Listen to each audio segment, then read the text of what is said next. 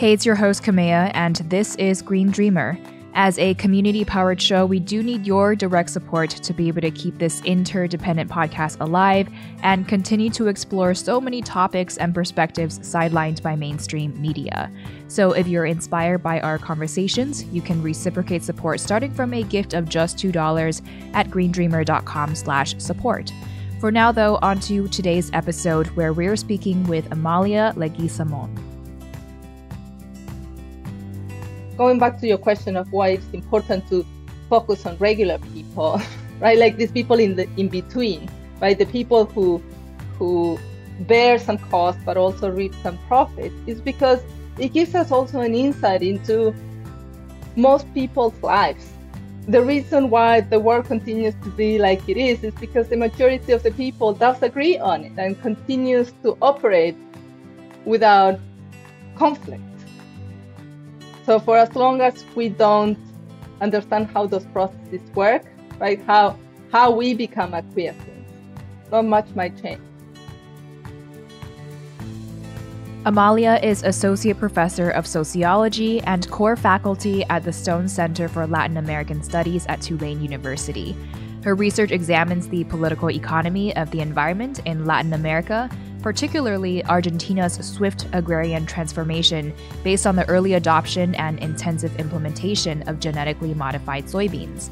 She is the author of Seeds of Power: Environmental Injustice and Genetically Modified Soybeans in Argentina, which really complements the episode published right before this one with Dr. Craig Hetherington, who wrote The Government of Beans, because that also looked at the expansion and influence of soybean monocultures in Latin America, except focused on the Paraguayan context instead of here, primarily focused on Argentina.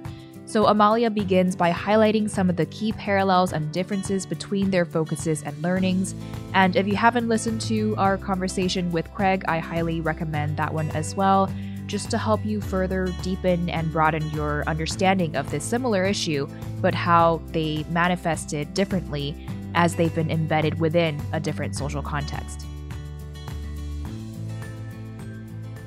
They are about the same topic in a way, about soybean production, the socio-ecological consequences, right? But in these two different countries, right? Like neighboring countries, Argentina and Paraguay.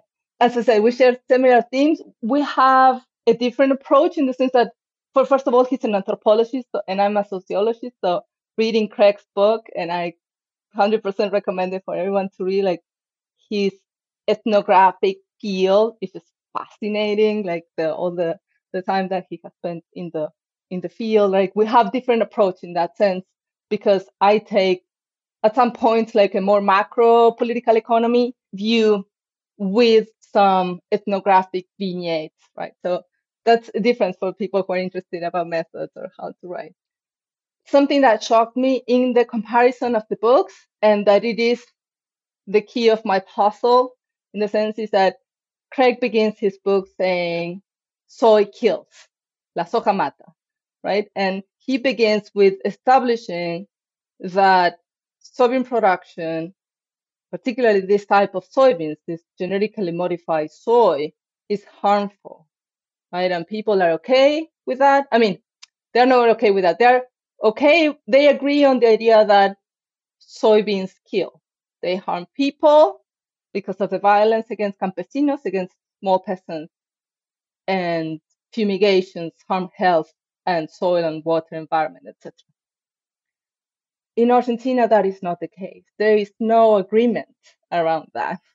Much on the contrary, and this is what I explore in my book, is that there is strong support towards soybean production, towards the technology of genetically modified crops, of the technological package, right? So the entire package of growing genetically modified soy, and of a development project based on agro-exporting.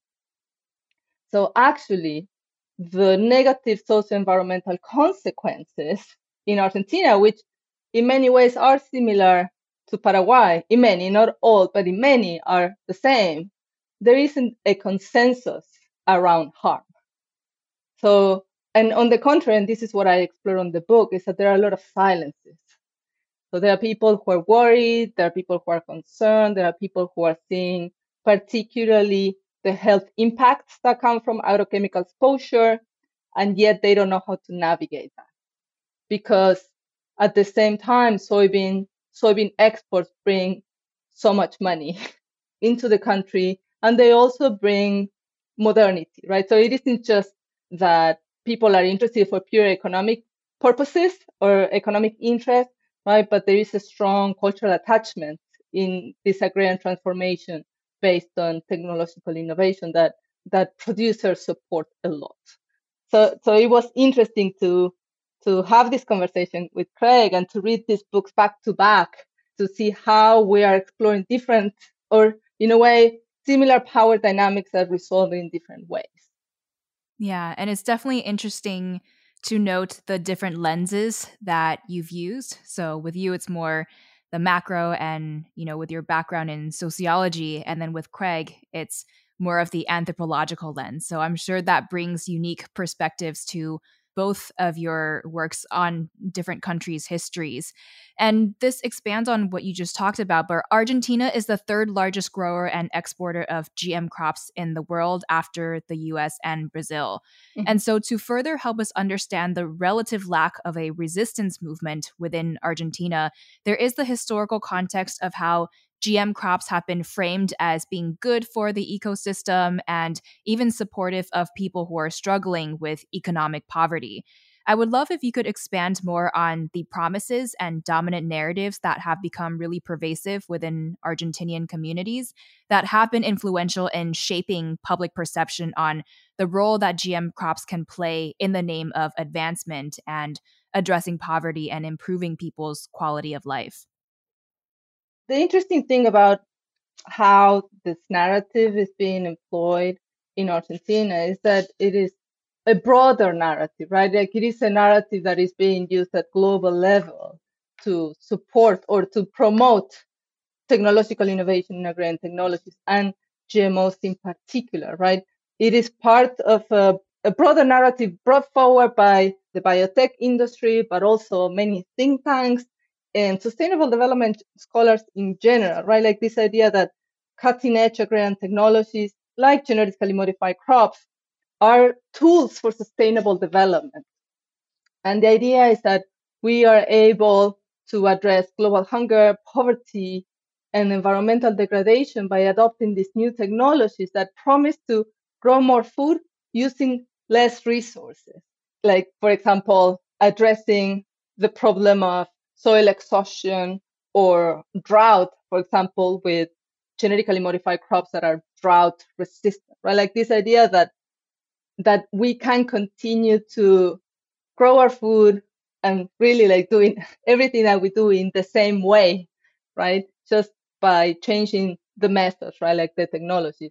Eventually the goal, and this is the main frame in which these technologies are advanced, is how we can continue to grow our economies, right? How can we continue to have constant economic growth while minimizing ecological impacts, right? Like, and this is the promise of sustainable development in general, that we can continue to live the same and consume the same, but do it in a way that is more environmentally friendly, right? And at the core of these technological transitions and of GMOs in particular, the idea is that what we need mostly is knowledge, right? The immaterial knowledge, the knowledge to innovate and to transition to green technologies. So this is the dominant narrative of GMOs in general, right? Like, and this comes from the Green Revolution, right? So this is a new, or like not new, but like it is a discourse that has been adapted to climate change. That it comes from the time of the Green Revolution, right? Like this idea that we can continue, that we can grow more food for more people, right? And to address hunger, poverty, all at the same time through technological innovation without changing anything in social dynamics. A lot of times, as you've noted, when we're looking at any sort of a crisis or tension, we tend to focus on this binary of those who are for and those who are against, Yeah. those who are at the top and those who are at the bottom. And we tend to not shine light on those who are in between. And I know this was a specific focus that you were curious to highlight, really looking at those who are at once facing some of the detrimental impacts of the GM crops in Argentina, for example, yet at the same time who are also reaping some of the benefits. And as you share, this is a quote, I want to emphasize the often neglected yet fundamental legitimation and discursive processes that underpin injustice, because as Stephen Luce argues, the most invasive and insidious form of power is exercised when subjects come to comply with their situation of domination and thus remain acquiescent in the face of injustice, end quote. I wonder why you think it is that we tend to overlook these people who are in between. And if you could elaborate more on this idea of oppressive power being legitimized by those who are in many ways harmed by that same existing power dynamic. Yes. Thank you for reading the book so carefully. Why do we tend to overlook those who are in between? I think that we, and I mean sociologists and social scientists in general, particularly the anthropologists, right, sociologists, political scientists, we tend to focus on the people that we share politics with. And so typically we put a lot of emphasis in studying movements. So we tend to, if you look at books published, articles written, the emphasis is mostly on the people who protest, on the people who bear the cost and have done something about it, right? Like that is the bulk of particularly books and stories about environmental justice, right? Like those are the people that inspire us. Those are the people that we want to know more about that. Those are the people that we're hoping that more people will be like them, right? On the other side, like some people are starting to investigate, learn about, do more research on the powerful, right? And the affluent and the wealthy and people who make decisions. That's extremely important too. It's hard to access sometimes. It's hard sometimes to understand them. And I'm thinking here of people who sometimes not only the powerful, but people who have a different politics. And I'm thinking of Archie Hochschild's book, Strangers in Their Own Land, right? Like how do you enter into the field to speak with people that you don't agree on their politics? But I think it is more and more, it is even more difficult. And this was extremely difficult to me to even think about, okay, how do I enter the field? What kind of questions do I need to ask to engage with people that are everyday regular people who are doing things that are not really visible, right? That they are not testable. How do you test acquiescence, right? How do you show consensus? How can you tell that people who overtly are telling you that things are working well for them, that there's something that actually is not? It is a challenge, right? It is a challenge as a researcher. I do write about that. For my case in particular, at some point it became extremely evident that a problem was going on because of the agrochemicals, right? I had scientific data that showed that agrochemicals, that extensive and constant exposure to agrochemical fumigations harm health, and there was and there is growing protest around that. So I knew that that was a reason for potential contention to emerge, and in many cases it wasn't. So in a way, it was quote unquote easy to test that, right? But I think that going back to your question of why it's important to focus on regular people, right? Like these people in between, right? The people who bear some cost but also reap some profit, is because it gives us also an insight into most people's lives. In a way, I have these conversations with my students because when they read the book, they're like, oh, these people, if this is happening, like, why are they not activating, engaging, protesting? And I'm like, think about your own life, right? We are, in a way, many of those people all the time. Like we're being faced to all kinds of injustices or environmental hazards and risks, and yet most of the time we don't activate, right? We don't mobilize, we don't engage, we do not organize. Most of the time, we just find ways to make life normal and to be okay, even within risk, even when exposed to hazards, right? So I think that it's extremely important for us as social scientists to try to understand those dynamics, because the reason why the world continues to be like it is because the majority of the people does agree on it and continues to operate without conflict. So for as long as we don't understand how those processes work, right, how we become acquiescent, not much might change. Yeah.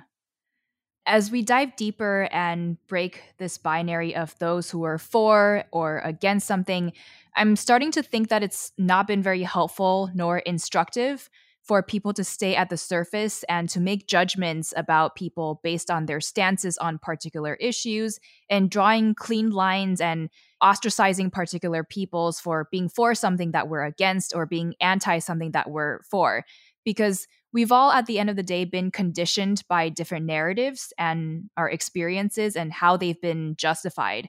And so while most people, I believe, share similar values at the heart of wanting good health for ourselves and our families, wanting to feel safe and secure, and wanting to do good by our greater communities, however we define that, we still often end up on vastly different sides of different issues because of the stories and circumstances and social circles that we've been exposed to.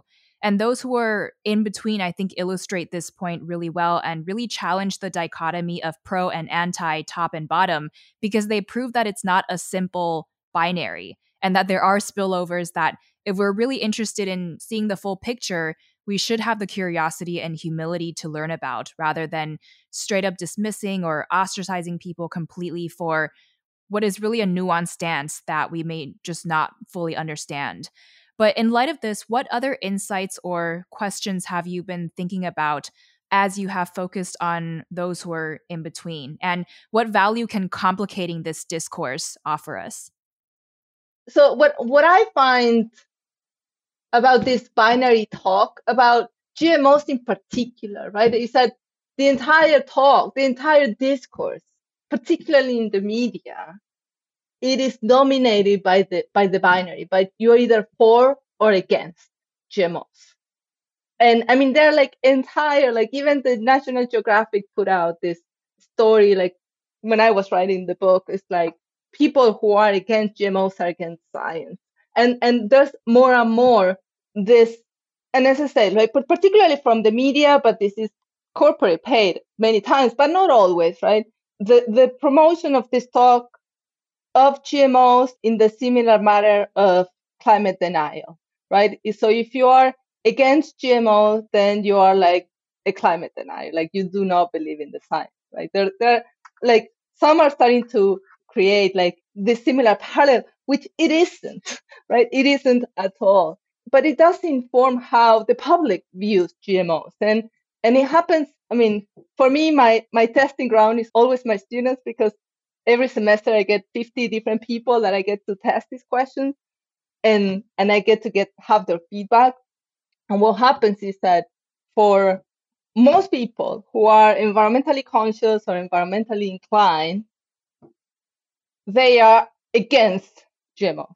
They don't want to eat them. They don't want them in their food, right? They don't want them in their bodies. They don't want to feed their children with that. And yet, when I asked, okay, when do you eat genetically modified crops? My students would say things like, oh, strawberries, tomatoes, peaches, right? And they would come up with all kinds of foods that are not genetically modified, right? So our knowledge and our education of what genetically modified crops are, how are they grown, how do they transform, how do they impact the environment, how do they transform society, is actually quite limited. So most of our experience, and I'm saying our like people who live in the United States, right? Urban people who live in the United States, is through, we experience genetically modified crops through consumption. And in the United States, that becomes more complicated by the fact that there are no labeling laws, I mean, now there's a new labeling law that is even more complicated and confusing.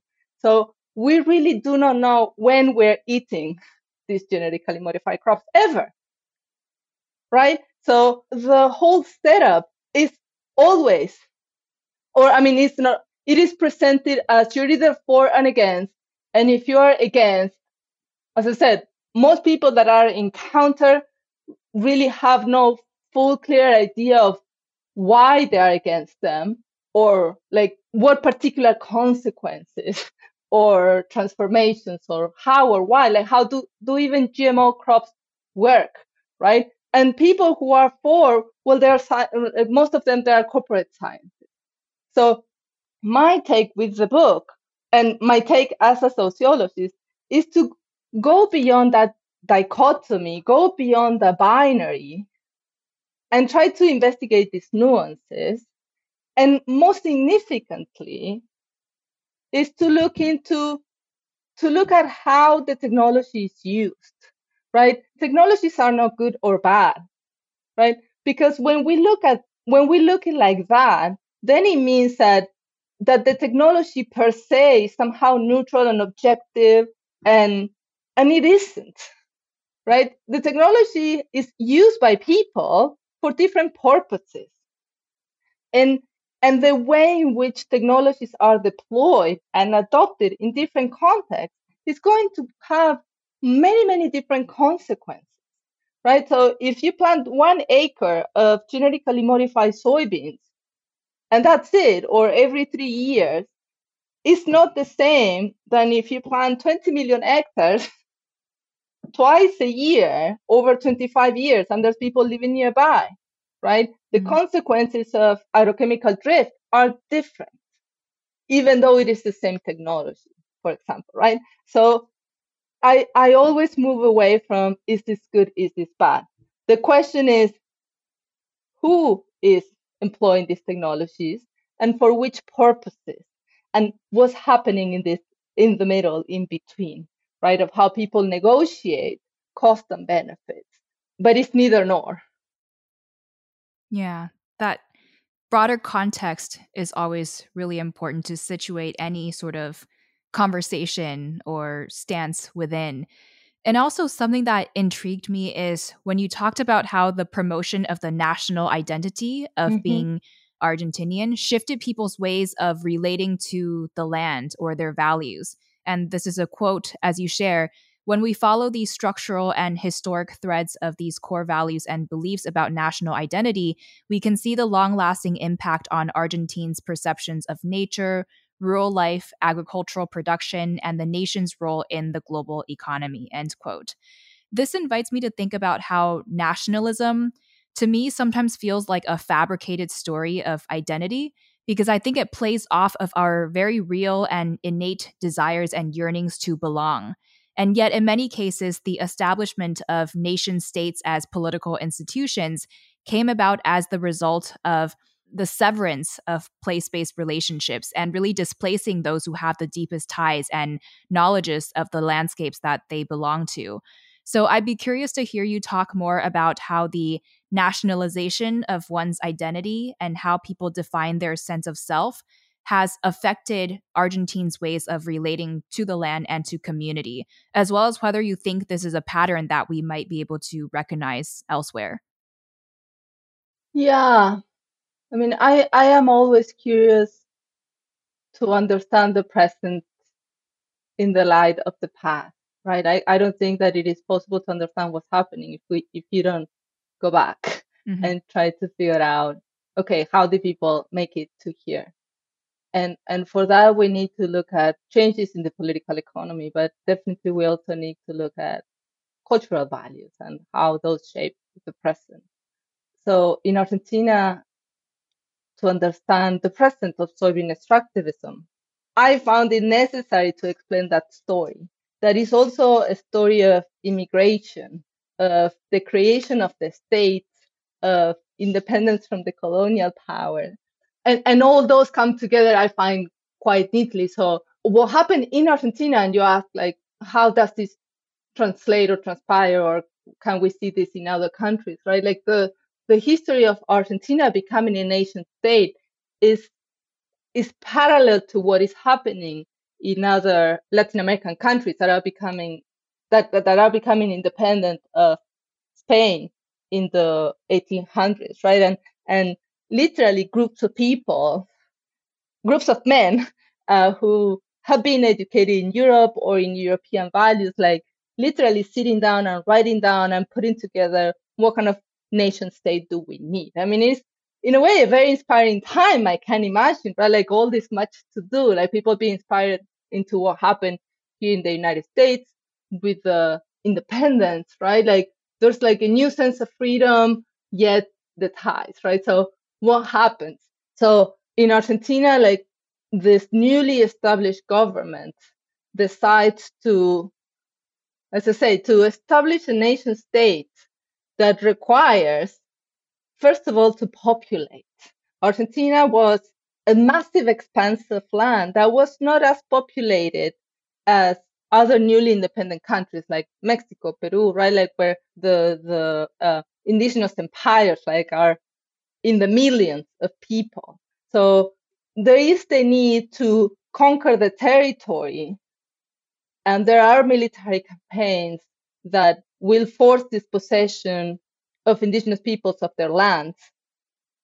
But I find myself always having to make this, I don't know, like extra side explanations, because for particularly coming or explaining these things from the United States, I find sometimes that some people like make homogeneous the entire Meso Central South America into how populated it was.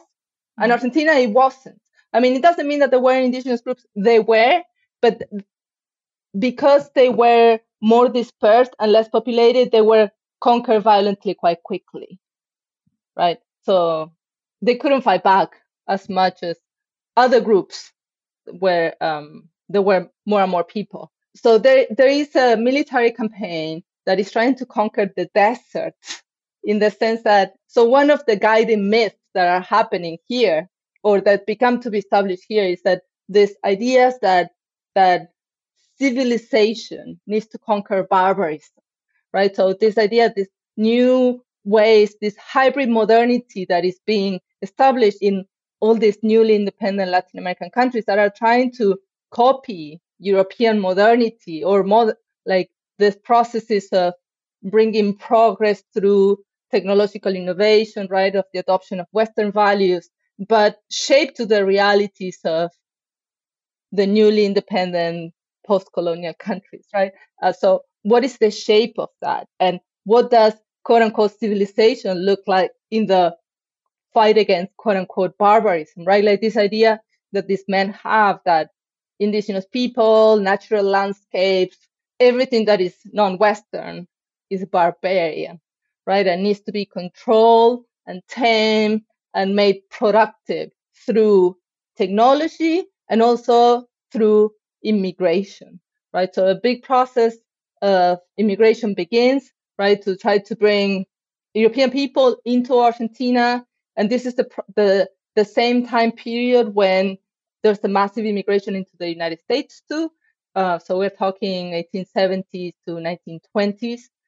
And so massive, like droves of migrants arrived to Argentina, being promised in the same way that they were promised here in the United States, right? Like, we're going to give you land, we're going to give you tools, as a way to conquer the territory, right? Here in the United States, it was called the westward expansion, right? Like this manifest destiny. So these are similar guiding myths that are taking place at the time, like this idea that it is rightful for the European descendants to bring modernity, progress, growth through, as I said, the adoption of Western values and adoption of Western technologies in order to make the land productive. So this process for Argentina begins, as I said, in the late 1800s, early 1900s, massive migration. And with that, a new guiding myth becomes established, which is that of Argentina as the granary of the world, the breadbasket of the world, that of Argentina becoming a capitalist agrarian space, a capitalist agrarian country, right, that is going to grow food to feed the world. So a particular kind of rural producer becomes established, which is different than the campesino, peasant smallholder type of the rest of the Latin American region, right? So here we're talking about people of immigrant descent, so they're white, they're Europeans, they are the men who are employing all kinds of agrarian technologies that are growing in a very large scale in order to grow crops that are mostly destined for exporting. The women are not involved in agriculture at all or very little. So this is not a family agriculture in small scale, right? But it's, again, very large scale. Most of it through renting land, which is a pattern that continues now with soybean production. As I said, using rented technologies in order to minimize costs and maximize profits. And at core with the idea that the children in the family will be able to move to the city, right? So another important guiding myth of Argentina is that Argentina is an urban nation. It's an European modern urban nation. Like most of the people in Argentina, actually Argentina with Uruguay had one of the earliest urban transitions in the world, right? Like it has more people living in the cities ever since. So how do you put that together in order to grow soybeans? I mean, it makes all the sense because to grow soybeans, now you can do that from the distance using technologies, living from the city. And this was very striking for me talking with soybean producers into how fascinated they are by this idea of dominating nature, right? Like they have been able now to control nature and make it predictable and profitable. And that is a continuity of a pattern of a way of thinking of themselves and of the environment ever since. So this idea that now through the adoption of this technological package and through soybeans being so profitable, now Argentina can grow economically brings to the next, or like part of this guiding myth of the granary of the world is a reminiscence or a nostalgia for the past when Argentina was a rich country like Australia, right? Like there was a lot of promise in the early 20th century that Argentina was somehow different from the rest of Latin America and was rich. And it was at that time, right? But for Argentines, there's a lot of nostalgia around that. And they still cannot fully figure out what happened in their country into a recurrent economic crisis, high poverty, high inequality. So soybeans now represent a return to that great time when Argentina was rich and was the granary of the world. So all those things come together to explain support for soybean production as a model of development for the country. Yeah, it certainly feels like a reflection of the colonial history extending into the present with this sort of new frontier mindset of extraction and way of relating to the land persisting to this day. Yeah. And with Craig, we had discussed the irony of improving social welfare by way of destroying ecosystems with monocultures for export for the currency of money to be able to support, the expansion of social programs. And we talked about how this challenges the dominant ideas of wealth that is based on the representational currency of capital. And I want to bring a parallel question to you, but focused on the idea of progress and the universalization of what advancement even means, which, you had talked about throughout this conversation. But as an example, you've talked about this widely accepted humanitarian goal of feeding the world and ending global hunger through technological innovations such as through GM crops. And of course, I think many of our listeners will be familiar with that sort of narrative.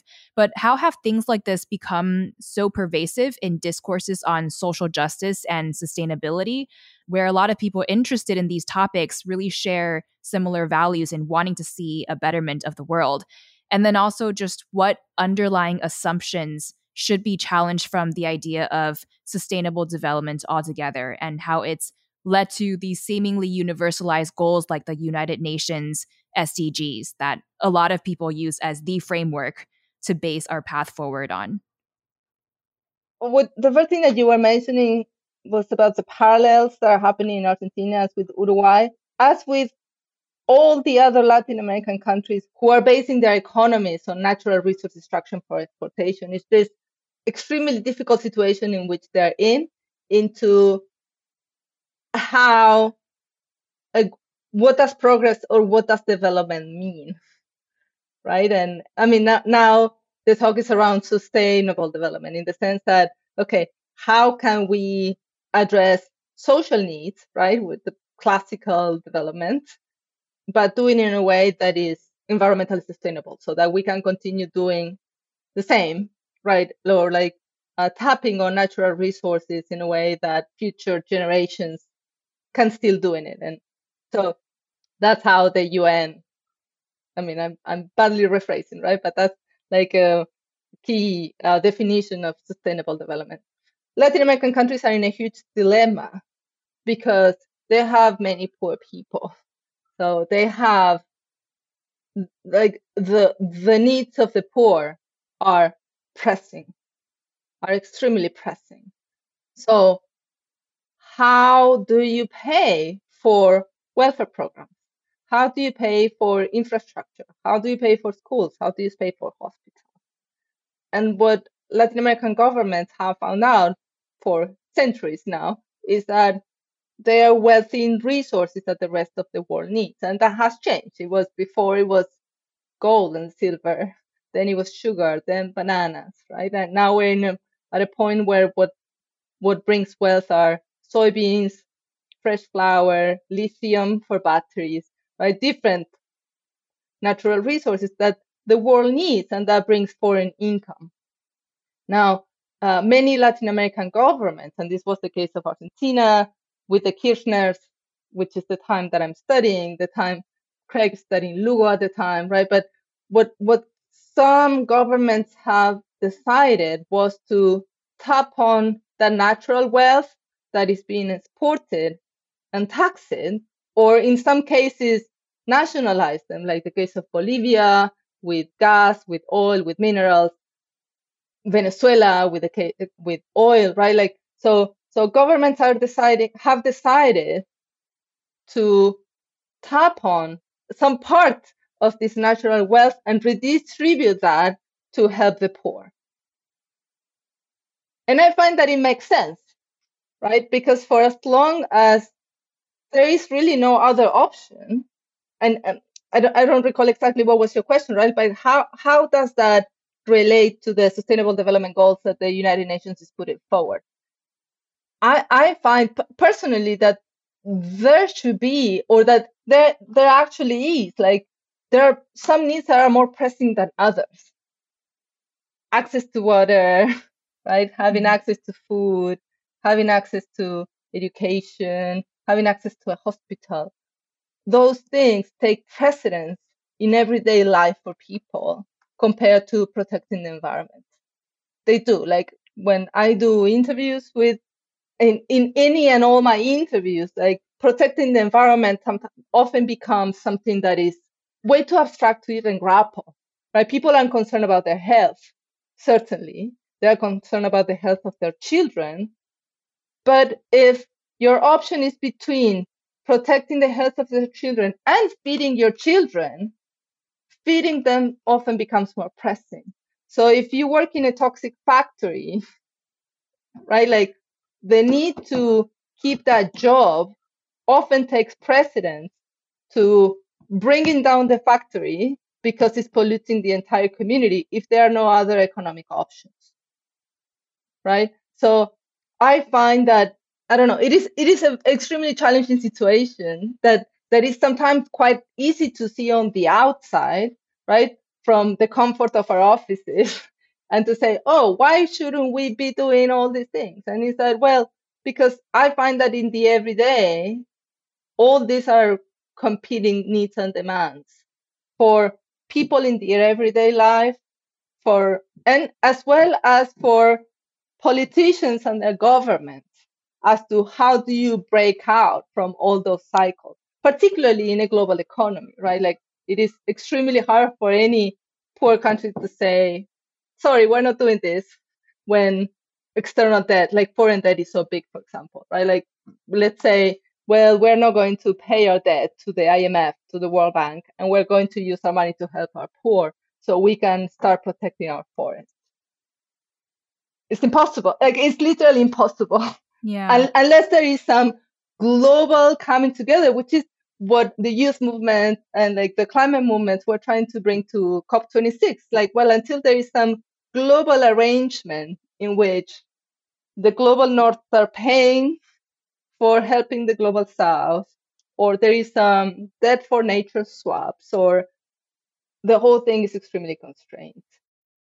It definitely sounds like a reflection of the historical theft and the debt from colonial history never having been addressed, which leads to, you know, a lot of people's idea, especially in quote unquote developing or post-colonial communities, that in order to address their immediate poverty, economic poverty that is tied to and often the result of the history of colonization, they may need to resort to more forms of extraction in order to sell, in order to make money for their immediate and more urgent needs to just feed their families. Yeah. So, you know, in without the history having and historical traumas having been addressed, and then of course with this economic system that is full of contradictions, it puts people in very difficult positions where a lot of people often have to make these hard choices of needing to prioritize their more immediate needs.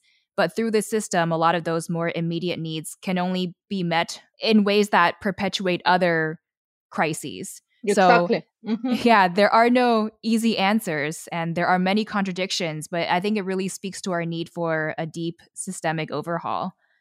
Definitely. I totally agree. And I like how you said it, right? Like addressing past wounds, right? And as I said, some people are calling for debt for nature swaps, like, or forgiving external debts, ways in which we can.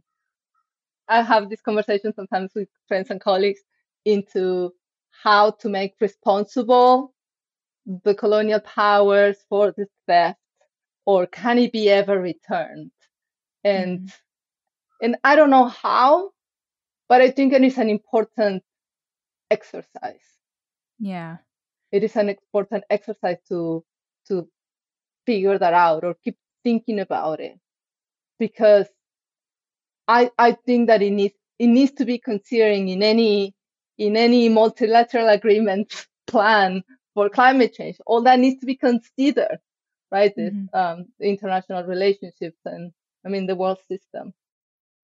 Yeah, it's hard for me to imagine how it will happen also, but where I am right now, I do feel that it is important in order for us to actually reverse this trend of global and self-destruction and to work towards collective healing, to really address the traumas that have not yet been addressed from the past. Yeah. And I guess in spite of there not being a unified and large movement against GM crops in Argentina, as there might be in other countries, I'm aware that there still have been some small peasant and indigenous groups who are leading the resistance against those top-down and corporate-backed forces.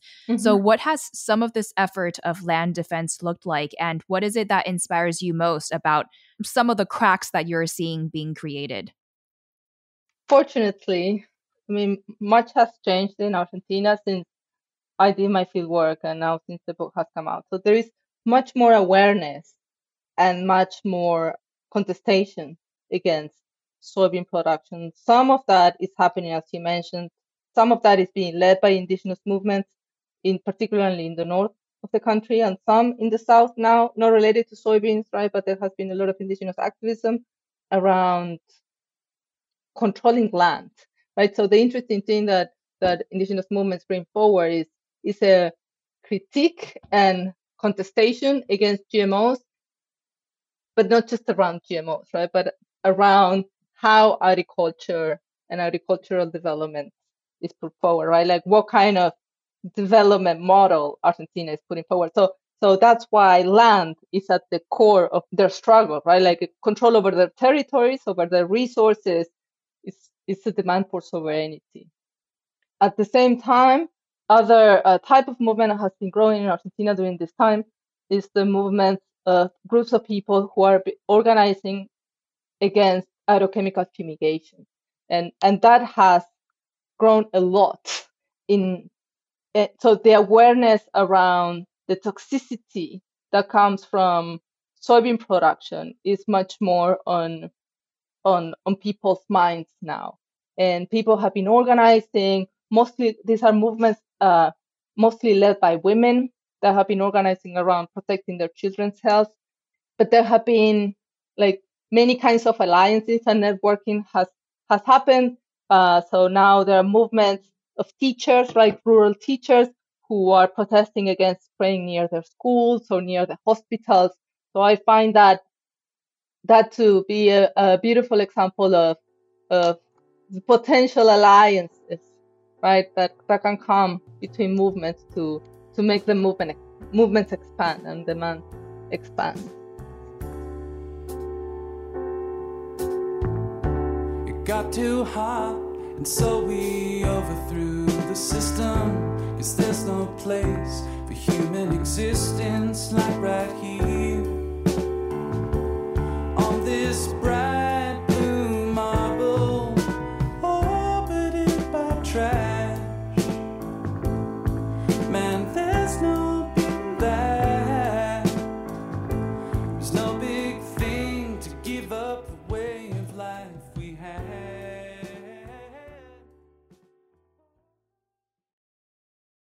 What has been an impactful book that you've read or publication that you follow? The book that I have very on my desk at this moment is A Field Guide to Climate Anxiety, How to Keep Your Cool on a Warming Planet by Sarah Jaquette Ray. I find this book, so I'm teaching environmental sociology. I teach environmental sociology every semester, and I find that more and more my students are eager, but they're also growing more anxious, more depressed, more overwhelmed. So I have been more and more moving away. Well, not moving away, right? Like as in every class, there's a lot to discuss about theory and about how system works, but I'm more and more paying attention into the emotions that my students bring into the classroom, to particularly dealing with climate change. And I find that this book has been helping me a lot to talk to them into how do you deal with that? Like, how do you deal with the emotions of not feeling empowered or of feeling overwhelmed? Or how do you keep showing up to something that feels so big or so distant, or it makes you feel so small, or particularly now with COVID that we're also disconnected? So I totally recommend this book. It's very, very well written. It's extremely engaging, and it gives you tips into how you deal with these emotions, but also how do you exercise your radical eco-imagination, which I think is something that, again, like because of COVID, has been crushed more and more in us. Like our world has become so small. It's key that we are able to think, what kind of world do we want to see? Yeah, those are very relatable emotions that I'm sure a lot of us experience as well. So I appreciate that resource recommendation. What is a personal motto, mantra, or practice you engage with to stay grounded? I take care of myself, I take care of others, and I keep showing up. So that's why I keep telling my students, take care of yourself, take care of others, keep showing up. And what is your biggest source of inspiration right now? Them, my students, totally my students. They are the ones who bring all the difficult questions, force me to do a better storyteller, tell better stories, explain things different. And they care, they have an urgency, and that has been changing through the semesters, years that I have been teaching. They have an urgency to do something about climate change that it wasn't there before. Everyone is being very inspired by the youth movements for environmental and climate justice, and they are part of that, and that inspires me. Well, Green Dreamer, we've been talking about Amalia's book, Seeds of Power, which we will, of course, link to in the show notes. And you can also follow her on Twitter at dr_Leguizamon, if I got that correct. Amalia, thank you so much for joining me today. It's been a pleasure and honor to be in conversation with you. What final words of wisdom do you have for us as Green Dreamers? What I tell to my students all the time, if you're not doing something yourself to change the world, someone is making that decision for you. So you better act. This episode of Green Dreamer was brought to you by listeners like you. To help us keep the show alive and reciprocate support for our work, you can head to greendreamer.com/support. We also deeply appreciate the 5-star reviews and whenever you get the chance to share some of your favorite episodes with your friends.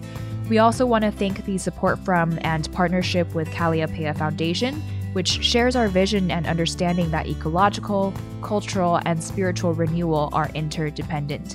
The song featured in this episode is Things It Would Have Been Helpful to Know Before the Revolution by Father John Misty. Our audio producer is Scott Donnell, our production manager is Tammy Gunn, our transcripts are edited by Janice Cantieri, and I'm your host, Kamea Shane. Take care, and I will catch you soon in the next episode.